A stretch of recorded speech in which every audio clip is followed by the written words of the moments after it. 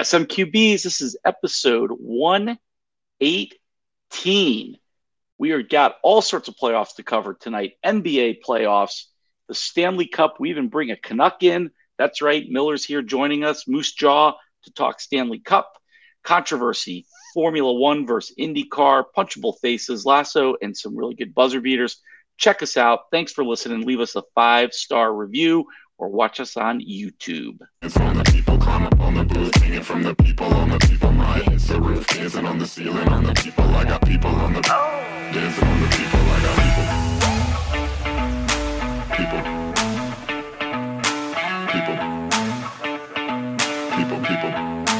Dancing on the people. I got everybody in the booth can tell myself. SMQBs, episode 118. Milk, I'm teeing up a question for you. This is for you directly. Wow. Is it on the NBA? Right off the bat. In the 2012 Major League Baseball draft,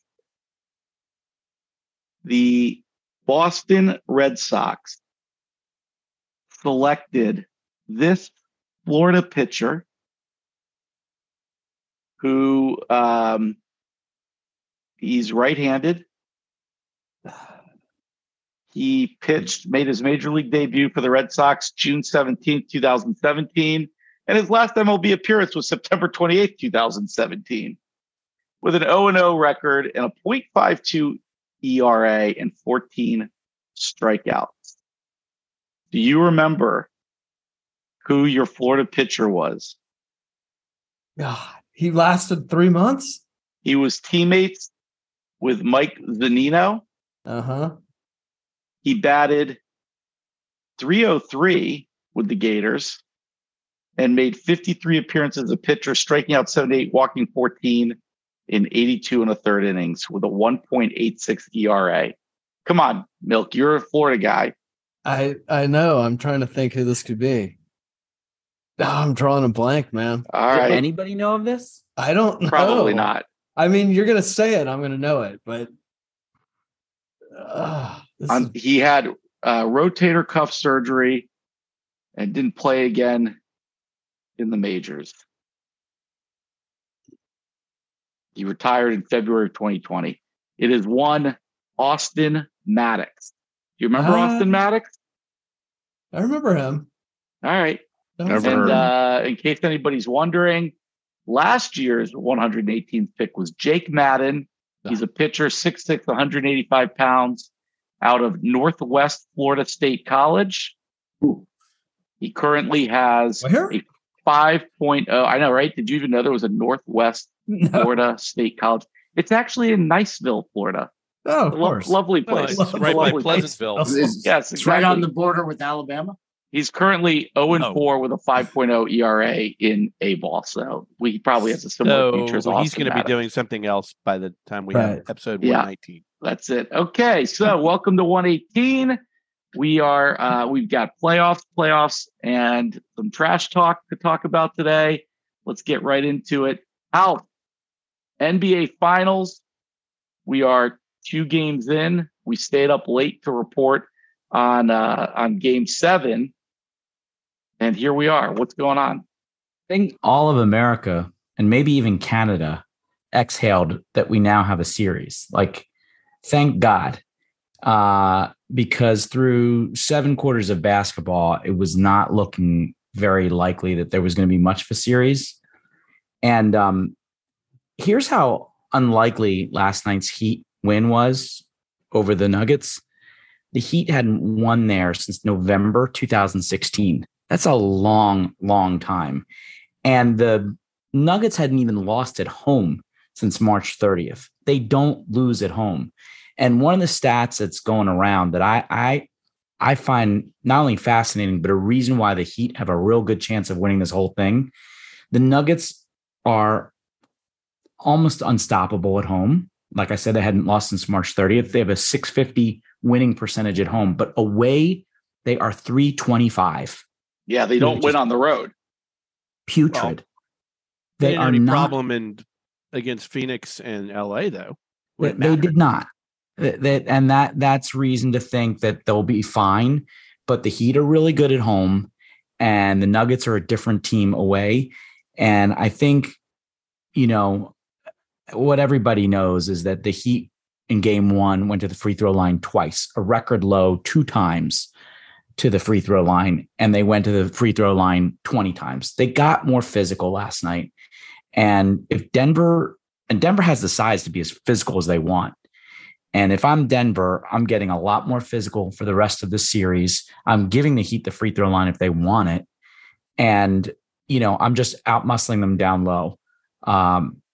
This game is, we talked about it many times on this pod, but this series has become like who can be the streakiest from the 3-point line.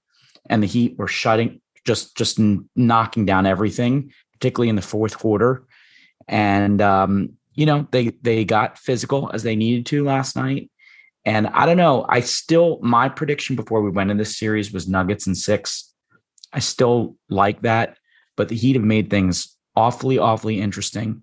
And these role players, and we were talking about it for a moment, like where the role players go. And then all of a sudden, right after that text went out, the role players went nuts last night. I find this out like astounding that Gabe Vincent and Caleb Martin, and Max Strus and even Haywood Highsmith, these are guys getting quality minutes, all of whom are undrafted. Don't forget Progressive Boy. Don't forget Duncan Hines. And Duncan Robinson. Duncan Hines changed the game last night. I think the story of game 1 and game 2 is Spo again making this huge adjustment, because in game 1, the Nuggets buried the Heat early with the high-low post game where they had Jokic at the high post and Gordon was just getting feeds and dunking.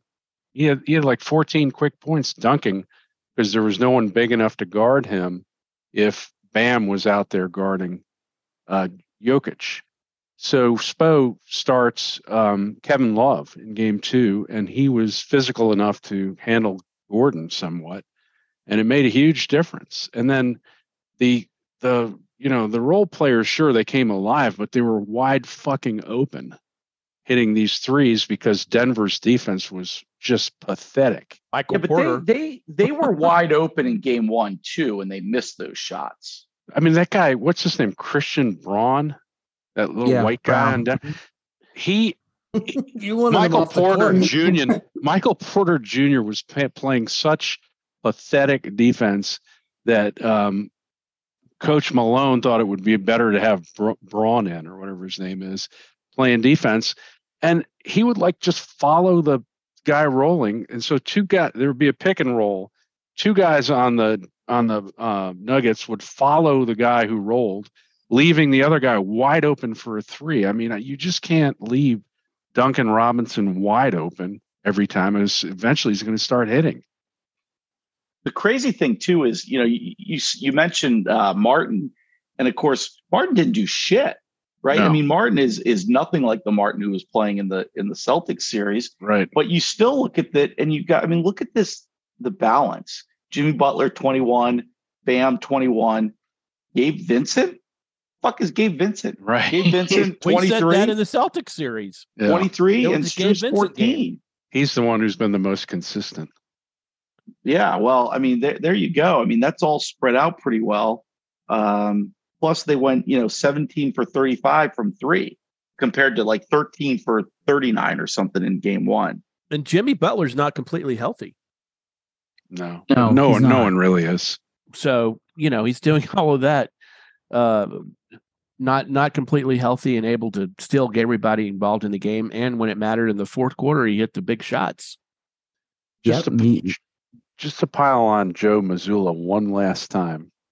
Oh, wow. It took the Nuggets 1 game to figure out how to play offense against the Heat with that high-low post. The Celtics have Horford and Rob Williams and didn't try that once in 6 games. And yet the Celtics decided to rehire Mazzulla as head coach for next year. I don't get it. I mean, this fucking guy, he's not even coaching right now, and he's getting buried again. I mean, it's seriously brutal. Yeah. Brutal. I'm holding his head underwater at this point. Yeah, to your point about the Celtics, the teams that fell by the wayside, the Celtics, and the Sixers, these were teams that were focusing on one or two guys for their entire offense. But the Heat, to Bison's point, they have 5 guys on the floor in the fourth quarter, and you can't really say that one of them is worthless on the floor. All of them are capable of scoring. All of them are capable of scoring from the outside. And while Jimmy hit some big shots in the fourth quarter, there were huge shots from Strus and Vincent and Martin in the fourth quarter. They're all moving too. They're playing a nice motion offense. So even if a guy's not hot, he's setting picks and rolling. And let me run this stat by you. How does this happen in a game that you lose by 3 points? These are the plus minuses for their starters for the Nuggets. Gordon -7, Porter Jr. -15, Jokic -11, Murray -2, Caldwell Pope -14. How do you lose 3 and every one of your starters is on the minus side? Like everyone, isn't that weird? Isn't that a weird stat? For the small amount of time that your bench was playing better defense than your starters. Yeah, +12 for Jeff Green, +14 for Brown, and +8 for Braun. That's crazy. That's a crazy stat. And for Jokic to be -11 with 41 points. I gotta tell you, if the Heat win game 3, the Nuggets they're definitely in a little bit of trouble. Pressure. What's that? Pressure. A lot of pressure. Jamal Murray needs to play better too. Is this 2 games in Miami and then 1-1-1, or do they do 3 and then back for 2? 2-2, 1-1-1. It is. Okay. So for a 3-point game, there was a 5-point swing that may have been caused by the refs as well. Jimmy Butler stepped out of bounds by the width of his entire foot, and then passed a guy who sunk a 3, and then Bam goaltended on a play that didn't get called. So that's 5 points right there. Yeah, but for a 3-point game, there were 6 points that the Nuggets never ever had to give up on the dumbest fouls by Kentavious Caldwell Pope on those 2 3-point shots that were either nothing on the clock or from miles away. Just 2 of the dumber fouls I've ever seen. You're right. The goaltending call, non-call, was pretty close. It was definitely on its way down, but it felt like that ball just kept going up and up when they were showing the slow-mo replay. It was like, surely it's going to start coming back down at some point, and it didn't. It was really strange. Miller, you're sitting up there really quiet. Do you even know what we're talking about? You understand? It's called basketball. It's orange. No. I know what you're talking about. And I'm listening to, I've been listening to all the radio stations since Denver started winning, and all I keep hearing is how the other team is better, how the Suns should have beaten the Nuggets, how the Lakers made this great comeback in game 1 and then lost in 4. I don't know if it's going to be a series yet. Can you? I'm sorry. Before you go on, though, can you explain to Milk what a radio station is? I'm not sure he knows. He's got his transistor in his office. Is that the thing I listen to in my car sometime? Yeah, I'll call you on the phone later. Okay. Do you have when you undo Apple CarPlay, there's a radio. Do you have a landline I can call? No, but you know what? I'm so. The number of pundits out there who just talk about the recency of one game and suddenly make this conclusion about what the series is going to be. Yeah, right. We have no idea what game 3 is going to. First of all, it's a set. It's a best of 7. All I kept hearing, best of 5. Okay, and all I kept hearing was about how great the Lakers were in trying to come back against the Nuggets, and they lost 4-0. We're talking about a Miami Heat team that blew a 3-0 lead against the Celtics and squeaked out a 7th game. Okay? They are not a great team by any means. Okay? These role players, they're on a roll. That's right. Why are they in 8th spot in the division and almost didn't, or in this conference, and almost didn't get through the play? They're on an incredible roll. But I don't think they're a great team. And I'd be shocked if they win more than 1 or 2 games in this. That's it. Denver's a better team. Wow. I think Moose is just pissed that the world's greatest flopper left Toronto for the Heat. Oh, I thought you were going to talk about the greatest flopper as a coach. Kyle Lowry. Oh, he's a good flopper. He's the best. But that's what they've been saying about the Heat since, they were underdogs against against the Bucks, underdogs against the Celtics. Yeah. They had to win just to get into the tournament, just to get into the playoffs. I mean, they love it. They want you to continue to underrate them. But why? But there's a hate on about the Nuggets. No one in the media wants the Nuggets. Right. What is that all about? I am so tired of hearing this. There's not a hate. First of all, Mark Jackson and Van Gundy are basically on their knees for Jokic this entire series. It is ridiculous. I'm not talking about the play-by-play guys. I'm talking about the ESPNs and the TNTs and all the other. They're always talking about the team that the Nuggets are playing. They're never talking about how good the Nuggets are. Just saying, that's my impression. I don't know what more you can say about them. They had the MVP 2 out of the last 3 years. They're in the finals. They're saying a lot more about Murray and Jokic than the Heat. During the broadcast. No, but tell me what I'm saying is during the Lakers series, all you heard about are how the Lakers are going to do this, that, and what they did. You never heard about how good Denver was in that series. It was about LeBron and the Lakers. Well, I hear what you're saying. I hear what you're saying, actually. I mean, it was sort of the quietest number 1 seed in a long time, right? Like everybody was interested in the Suns because of KD, the Warriors because of Steph, the Lakers because of LeBron. It is sort of true that I think everybody sort of just assumed the Nuggets would be in the conference finals. And from there, it was like, who's going to take them on, though? But I mean, listen, if you listen to Bill Simmons today, Bill was basically, if the Nuggets had won last night, he was ready to put them up in the echelons of some of the greatest teams of all time. Now, if they come back and win this series 4-1, you could have that conversation again. But don't you guys think, though, that there's going to be a Jimmy Butler game? Right. No. There's going to be, no, you don't think so? I think there's going to be one Jimmy Butler game. No. Interesting. Well, I think there needs to be a Michael Porter Jr. game. I mean, he's like 6'10". So if you play Gordon and Michael Porter Jr. down low with going back to the game 1 game plan with Jokic feeding them from the high post, one of those guys is too big for somebody on the Heat to guard. You can put Kevin Love in there all you want, but you can only guard one of those guys. After that, you've got a small forward trying to guard a 6'10" guy. Why is Michael Porter floating around at the 3-point line? He was just lost in game 2, offensively and defensively. They need to get his head back on. Mm-hmm.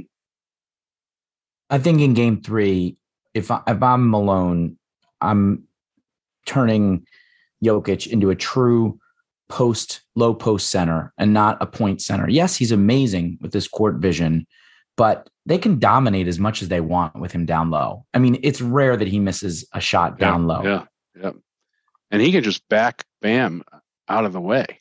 There's no one that could stop him. He's a massive mountain of a person. But having said that, in the first game, when they were so efficient, what did they say? He had 2 shots in the first half or something, and he had 9 assists at halftime. Yeah. I mean, he would rather, and there's an argument to be made that offense works better when he's not scoring 41 points. I mean, look, what did we just say? He was minus 11, and he scored 41. So Jamal Murray's been a great playoff player. He had one bad game last night. It wasn't horrible. It wasn't 0 for 10. But if you look at his track record, he's going to come back and he'll get 25 to 30 points and shoot the lights out. That's his track record. So, you can't look at playoffs in one game. It's you got to look at how they're doing throughout. And Murray's too good a player to be. Yeah, but there's just a feeling of Heat destiny. There's a little destiny though that's starting to feel. I mean, there is no reason for this Heat team A to be there and B to be tied 1-1. The one thing that we're not talking about is, and I beat this drum all during the playoffs, is Spo is the best coach, and that is a huge factor in this series. Why does he never get any credit? They've already got him. He's in the top. He's probably in the top I know, 5 you're right, Milk. coaches. I think he's recognized in the top 5 all time, but definitely in the top 10. I think he doesn't get the credit because he was always LeBron considered. ruined him? No, the puppet of Pat Riley. Yeah, that's true. That's why. Absolutely. That's why. I That's think my impression, and I don't think he is the puppet of Pat Riley now. Maybe when he started, Malone should have called a timeout when they had the ball and a chance to tie. And I realize, No, I don't think so. They got off a good shot. It was a hurried shot. I'm not sure that was the greatest shot. I think no matter what, we can all agree, no matter what happens, that this NBA playoffs, this NBA finals has been a great success for no other reason that one Patrick Michler stayed up past 10 o'clock and watched the game to its end. Milk says even that was exciting for me. And it was. I've never seen basketball before. I learned like 3 players' names too, which was crazy. And I don't, I think our listeners need to know how excited Nace got when the Heat won. Pope will tell you that's the first symptom.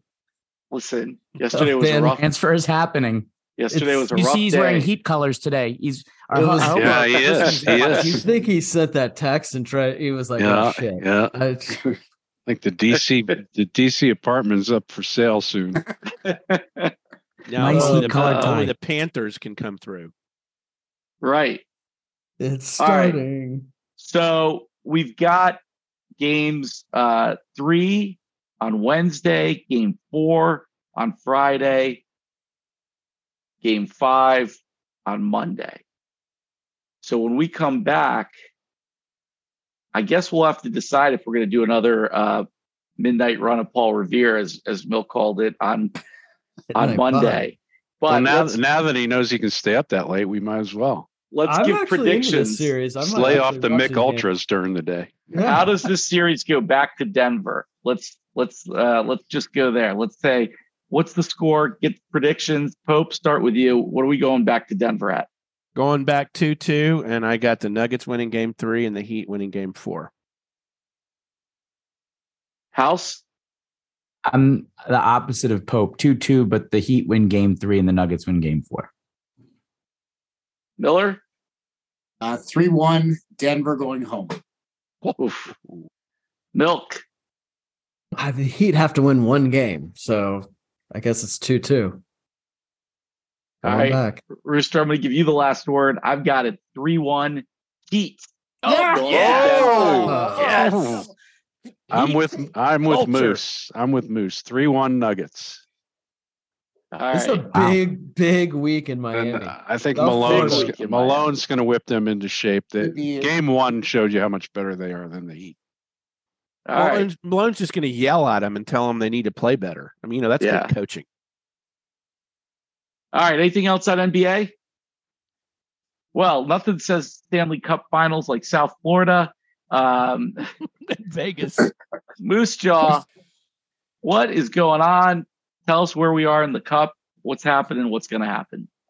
If I'm a Florida Panthers fan, I am really, really worried right now for one reason. The 5 goals has Bobrovsky been solved. The ice might melt. That's not the reason. Florida's gotten where they are, like so many teams, to the Stanley Cup Finals on the back of a hot goalie. But you gotta have that hot goalie through the finals. So that next game, if Vegas gets out and scores an early goal or two, it's going to be 4 or 5 games. It's going to be 4 or 5 games. Florida. I know a lot of people said team of destiny, but they've ridden Bobrovsky, and it's going to turn on him. No, it's Bobrovsky. Bobrovsky always put them in a position to let Tkachuk have those opportunities. And, again, it's not a new story. The team with the hottest goalie usually wins the Stanley Cup. Maybe it might be the reason Dallas didn't get in there. Just saying. When the Panthers tied it up 2-2, I thought, they've got the momentum. They're going to win this game. And I think I must have gone somewhere, came back and look up and Vegas to score 3 goals. I mean, that was crazy. I mean, part of the reason a team can play as well as they did is when they have such, the confidence in their goalie is just, at a different level. The question is their confidence in Bobrovsky going to be there for game 2? And that's why that first period is going to be so crucial to how Florida's series is going to go. So what's Vegas been riding? Why has it been working for them all playoff long? What's their secret? I wish I could tell you. If I could, I'd probably be a coach in the NHL. Having seen them personally, they're fucking fast. They're fast. They've got 4 great lines. Passing. Jesus. They've got 4 great lines, and they've got a stellar defenseman in Pietrangelo. I know he's a little bit older, but he's a stud, and he is tough, and he has the experience of winning a Stanley Cup with St. Louis. Every team needs a defenseman like that. Listen, Florida has Ekblad, great defenseman, but Vegas just rolls 4 lines, and the speed is just so incredible, and they are tough. Also, they play with an edge, and any team that plays with an edge and the toughness that they do, they're not going to back down for anything. But I mean, Aiden Hill's he's playing out of his fucking mind. I mean, that's saving. Yeah. I mean, sick. And it goes back to who has the hottest goalie. Doesn't mean the best goalie. Absolutely. It doesn't mean the best goalie. 2 questions. Milk, as a devoted Lightning fan, how do you feel about the Panthers being there? Well, I mean, it's pretty amazing what they've done this year. I mean, are you rooting for them, or are you rooting for the Florida team? No. I can't stand Florida. They suck. Okay. But I like, as you guys know, a good goalie. And I mean, it's fun to watch. It's fun to watch Hill. I mean, he's really good. And I think he's going to, if he plays the way he's been playing, it's like having Vasi when he's playing in his, you can't beat him.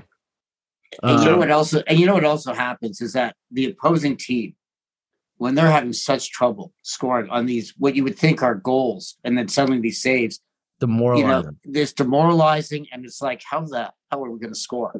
Yeah. And if you're down 2 goals, you're thinking, how do we get 3?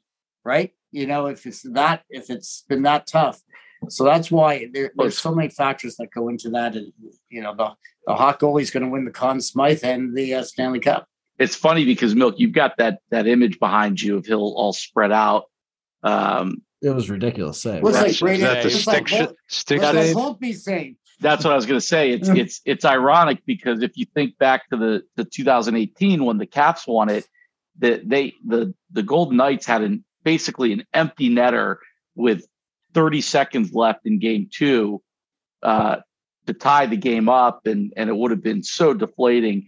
And Holtby made some similar sprawling, ridiculous save, and the Caps never looked back. So it's just funny that Vegas is on the other side of that this time. But my second question is for everyone is, there were reports that the game in Denver last night, the NBA Finals, floor seats were going for like $20,000.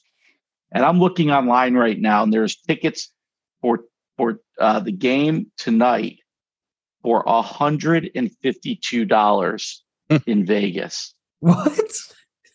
On the ice? $152? Not on the ice, but that's the starting point. And then $385 in Florida for Thursday. That's shockingly low, isn't it? Yep. Yeah. Well, I'm surprised. In Vegas, you can't do anything for $150 in Vegas. I mean, you can't even have lunch. Like people who couldn't get into Celine Dion are going to go see the Stanley Cup. Is that what's happening? Celine Dion's sick. She's not touring. Oh, thanks for the Canadian singer update. Yeah. What are you guys, cousins or something? Yes. I mean, do they have a good fan base? They can't possibly have one. I think they have a rabid fan base in Vegas. I think they do too. I don't what understand I've seen that. on TV. It's pretty nuts. Yeah, I don't know. I don't get that. Yeah, I want to go back to something Moose said. So Moose, the Conn Smythe is the MVP of the Stanley Cup Finals, right? That's correct. So if you're saying that if either team wins, whoever wins the Stanley Cup Finals, you predict that the Conn Smythe will be going to that team's goalie in this series? Yes. Uh-huh. Yeah. And if it didn't, who's the offensive player that's the most standout for both teams? Well, definitely Kachuk for Florida, with the number of overtime goals. And offensive, I don't know if I could pinpoint. I mean, Marchessault's had a good playoff, but I would sort of lean towards Peter Angelo, the defenseman for Vegas, as the other MVP for them. All right, so we've got a game tonight in Vegas. Then we've got a game Thursday in Florida and a game Saturday in Florida. Miller, at the end of 4 games, what's the series at? 3-1 Vegas. Okay. Milk? I think I agree. 3-1. Can I give you a different answer then? No, never. I can't believe I just agreed with him. Oh my God. God, That's so funny. Rooster, what do you think? I'm going to go, just to be different, I'm going to say 2-2. Pope? Get the broom out. Oh. Mm-hmm. House? I'm going with Panther culture. I'm going with 3-1 Panthers. Yeah, that's not a Damn it, House. Panther- That's what I was going to do. culture. You beat me to it. Panther culture. Panther culture. Is The Panther culture. Is the Such a Panther big thing. culture a carryover of the John Van Beesbrook Panthers of 1996? The Rats are back on the ice. Wow. What do they say? To chuck around and find out. 3-1 Panthers. I'm not going against Around and any find out. team that starts their game off of 2 guys on the ice sword fighting. So go Golden Knights. All right. Anything else on the cup? So I Better than guess Tampa. it's possible then by the next time we record, we've got someone lifting the cup though, right?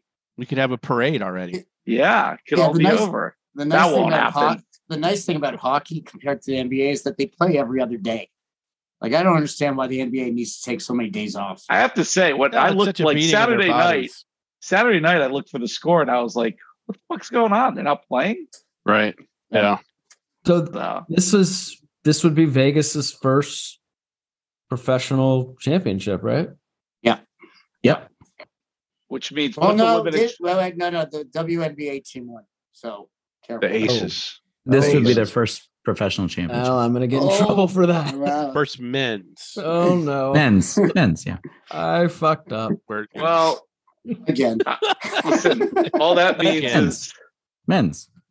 put the women, put the the children to bed, because professional athletes celebrating in Vegas don't do very well. So. I mean, what is I want to go there for the parade. Oh yeah. Whatever they do. All right, we got anything else on the cup? All right, we had a late addition to the agenda today with some breaking news. How about this? And it's on the heels of our talk last week on episode 117 about the Indy 500. Will Power is an IndyCar driver, a couple times champion of the IndyCar series. These were his comments about the oh-so-popular F1. Talking about IndyCar, he said, it's so tough, an amazing field, the toughest field in the world, and people need to know it, especially compared to Formula One. He went on and said, Formula One's a joke as far as competition, but not as far as drivers. They have amazing drivers, as he starts to backpedal. And I feel sorry for them that they don't get to experience the satisfaction we do with our racing, because that is the top level of open wheel motorsport. I think Formula One would be much better if they had a formula like IndyCar. I love the tech and the manufacturer side of it. I think it's awesome. but from a spectator watching, man, how cool would it be if everyone had a Red Bull? Discuss. Isn't this like typical, like blue collar, white collar, fuck this F1 Monaco bullshit? Envy. Like, get me to the Indy 500. I don't know. If everybody, let's say everybody had a Red Bull, the Ferrari team would still figure out how to way to screw signs during the race. Stupid calls on pit stops and tires. And, Williams and Haas and those teams, they'd struggle too for the same reasons. Why do you say that? Why do you say that? George Russell was racing for Williams and sucked, and George Russell was an incredible driver yesterday. I think my point is there's still plenty of strategy involved in these races, and some of the engineers who are making the calls are making bad calls. Oh, hold on. Nace, you're the only one amongst us who has been to an F1 race and an IndyCar race this year. I mean, I'm not going to lie. You came away from the Indy 500. You've been talking about this a lot. You've been talking about that series a lot. Like, I feel like you're starting to. Well, and I watched Detroit yesterday. Wow! I mean, wow! Oh my God! So I was flipping toggling between. Can we talk about this? Get outside, brah. Seriously. Yeah, like 95-degree heat. I mean, holy shit! This is escalated. I watched 6 innings at the Nats game, and then came into my office and turned it on. Come on. I can understand why you left the Nats game early, but go ahead. Actually, I left at the exact right time to A, hear the sonic boom, and B, not hear the sonic boom from Kyle Schwarber and the rest of the Bills. But here's my take on this. This is a very European versus American problem. And I think that this could potentially be why Formula One is a flash in the pan in the US. If it is. And that is this. Americans like winners. They like to see competition. They like to see somebody win. And they like to see underdogs win. Yeah, they like underdogs. That's right. Get that in F1? You don't get that in F1 because in F1, as much as what's appreciated with the European fans, and there's a reason they call it the Constructors' Championship, because the work done designing and building the car is as appreciated as the guys who go out and drive week to week. And there are people who just simply admire what Red Bull has done in constructing a car that is far superior. And they're, from a cultural standpoint, I think they appreciate the work that has led to this sort of dominance. And in the US, we want to see balls to the wall, crashes, people, fighting each other. And we don't like to think that somebody can be rewarded, just for the work that they put in. So I think there's a little bit, I'm probably not articulating it quite clearly enough, but I think there's a cultural issue here. And I think Formula One, with their big new shiny American following, should be a little concerned. Oh, sorry. Go ahead. Okay. So I am not an auto racing fan in any way, but my son is. He's a huge F1 fan. And so I actually had a discussion with him, and he knows this stuff inside out. And he agrees that it's not good for the sport to know that Red Bull's going to win the race before the race starts. Mm-hmm. And he has an appreciation of the building of the cars and the constructors' standings. But if you know what's going to happen, like, who wants to watch the Oakland A's right now? Because they're going to lose. They're not going to win anything. That Max is going to win almost every race. It's sad to see Lewis Hamilton go from, like, last year was his first year of never winning a race. Is that because he's not a good driver now, or his car's not as good? It's his car. Yeah. Right, but it's not like Mercedes doesn't have enough money to fix that problem. And I understand they've got a cap on what they could. It's like $145 million cap on what you can do with the cars. I don't understand why Red Bull is so far ahead.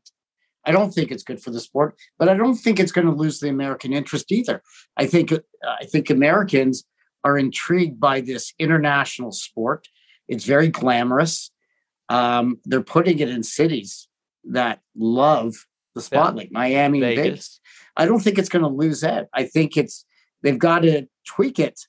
But, IndyCar racing, ever since the split of, it was IndyCar and the other league, that when they split years ago, I think that's what destroyed IndyCar racing. And that's a shame, because I always found it more exciting than F1. But F1, they've got to somehow make it more exciting for the drivers who could. I mean, it doesn't seem like anyone passes anyone in F1. Yeah. Well, that was Bison's point last week, and I thought you hinted at a solution that would be kind of interesting, which would be to redo some of these tracks and have wider tracks where there could be 3 cars abreast.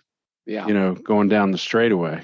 You'd get more crashes. You get more exciting passing and racing. So that would be fun.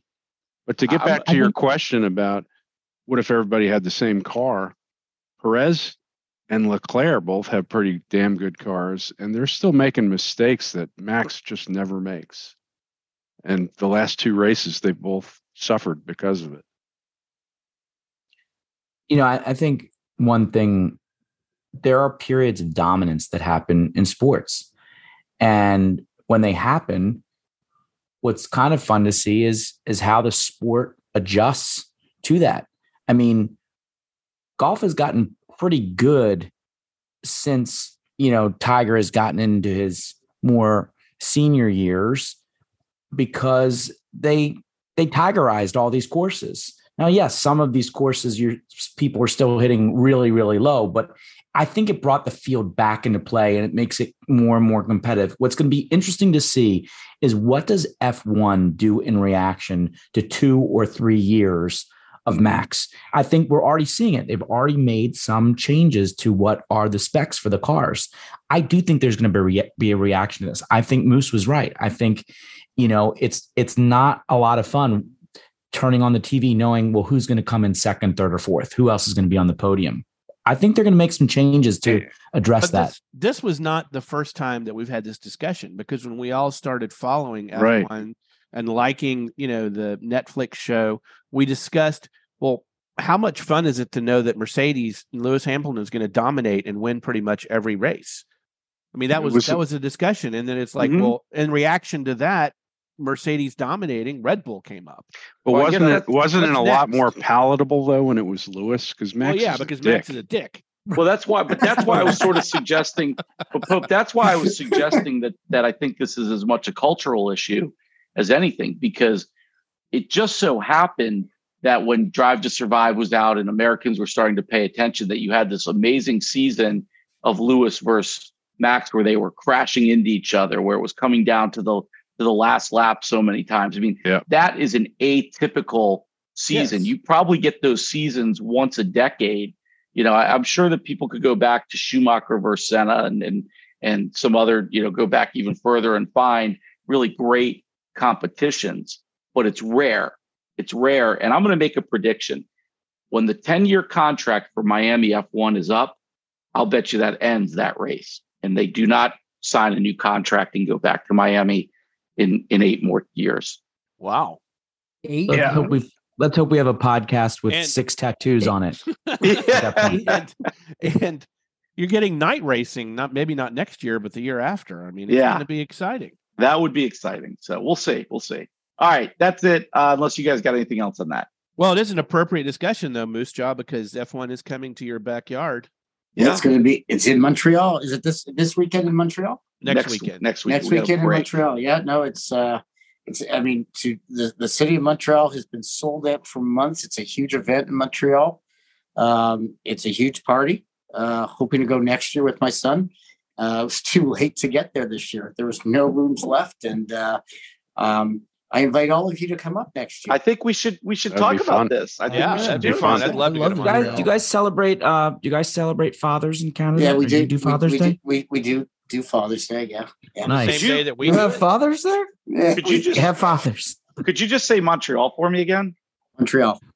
One more time. Montreal. Did you notice what? Did you pick up on that? Montreal. Did you notice he got a little French accent all of a sudden? Yeah. Montreal. Okay. That's why I wanted to hear it again. Yeah. Les Canadiens habitants. Well, it was adorable when you were saying Montreal. Now it just sounded terrible. All right. All right, who's got that's what I was going for, is adorable. Yeah. Who's got a punchable face? Come on, man. And with the local DBC news, LL Cool J with a triumphant comeback. For a solo. But tonight, don't call it a comeback. Knock you out. Mama said knock you out. I'm gonna knock you out. Mama said knock you out. I got milk. I've got Miller, and those are two obvious ones. We could, that could be a feature on one show. You could exchange milk slaps live. Yeah. Oh, that would be the end of the podcast. No one would watch us ever again. I have two short punchable faces. One is I know we joke back and forth here about the whole live and PGA stuff. I think all of us would rather have one happy tour again and live never having been created. But the Arabs are going to destroy professional sports one sport at a time. And the next up is soccer. And, one of the best athletes in the world to play soccer, Karim Benzema, who's won champions after champions for Real Madrid, has been the latest after Ronaldo to sell out and go to, if they wanted to pay me $600 million to play soccer, or any athlete for that matter, it's hard to turn that down. It's obscene money. Now they're talking about spending, $100 billion to invest into a Saudi soccer league. So that's the most popular league. And it's going to do damage to the sport, I think. So that's one. Messi? Is there Messi's very close. Messi's very close. I just want to know, is there any chance the Saudis are looking for a podcast? Sponsor? Yes. Sponsor? We can talk to them about it. Do they feel like investing in a podcast? I'm just wondering. We might have to drop a couple members from the group. I'm not below that. Right. I'd wear a Ramco shirt or. So my second punch. I'm out. Not going to be able to be part of that podcast. Yeah, I'm out. Milrod's out. I am too. My second punch. I don't know how many Indonesian fans we have, but with apologies, I'm punching your entire country. Oh boy! Wow! SMQBs start war against the country. Oh boy! The country of Indonesia was due to host the U20 World Cup in soccer, which is really the next biggest stage for men's soccer below the World Cup. These are the guys who are going to be playing, some of whom are going to be playing the 2026 World Cup. And Indonesia was set to host it right now. But once they found out that Israel qualified for its first time ever in the U20 World Cup, they said Israel's not allowed to come here and participate. And fortunately, FIFA did the right thing and moved immediately the U20 World Cup away from Indonesia and brought it to Argentina. And as irony would have it, Israel has now fought its way through Japan, Uzbekistan, and now the number one seed Brazil, and is playing in the semifinals against Uruguay this Thursday. So maybe Israel and FIFA are doing their punching of their own of Indonesia, but I just think this is the whole point of sports, whether it's Olympics, World Cup soccer, whatever it is. Let's take the politics, let's take the religion, let's take these things out of it and let the folks who compete, by the way, as it would happen when Israel won 3-2 over Brazil, 2 of the goals for Israel were scored by Arab Israelis. So suck it, Indonesia. Were you more surprised Indonesia made that statement, or that FIFA did the right thing? I think I'm more surprised that Indonesia did that. Yeah. I mean, that was really atrocious. Oh, absolutely. And their struggle so mightily right now. They could have used the revenue. It was just amazingly dumb. Yeah. All right. Any more punches? Those are legit. We started 2 international incidents while in one podcast. So, by the way, I would like to say that my punchable face last week of, yelling and backswing guy didn't seem to resonate with anyone because it was horrible yesterday. Somebody yelled "Yabba Dabba Do," which is so fucking annoying. Oh my god. That's actually pretty amazing. All right, who's got a lasso? Rooster? Yep. Barbecue sauce.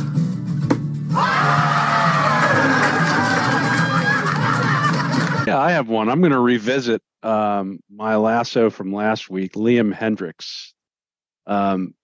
We were celebrating the fact that he had made it back to AAA and looked like he was returning to baseball, but still hadn't found his form and had a ERA over 10 in the minors. Well, he came back up to the White Sox, and yesterday was National Cancer Survivors Day in the United States.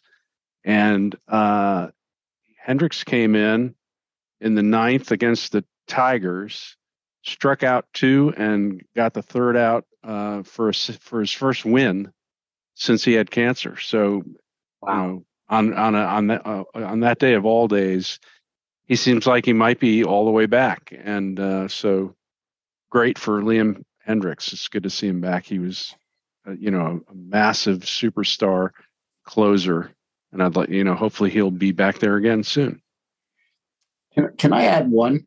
I don't know if you guys were watching baseball on Friday night. I happened to watch, and I had no idea who Sarah Lang was before Friday night. I don't know if you guys have heard the story. She is the preeminent baseball researcher who worked for ESPN starting in 2015. At the age of 28, she was diagnosed with ALS. And on Friday was Lou Gehrig Day. I guess that's the anniversary of his passing.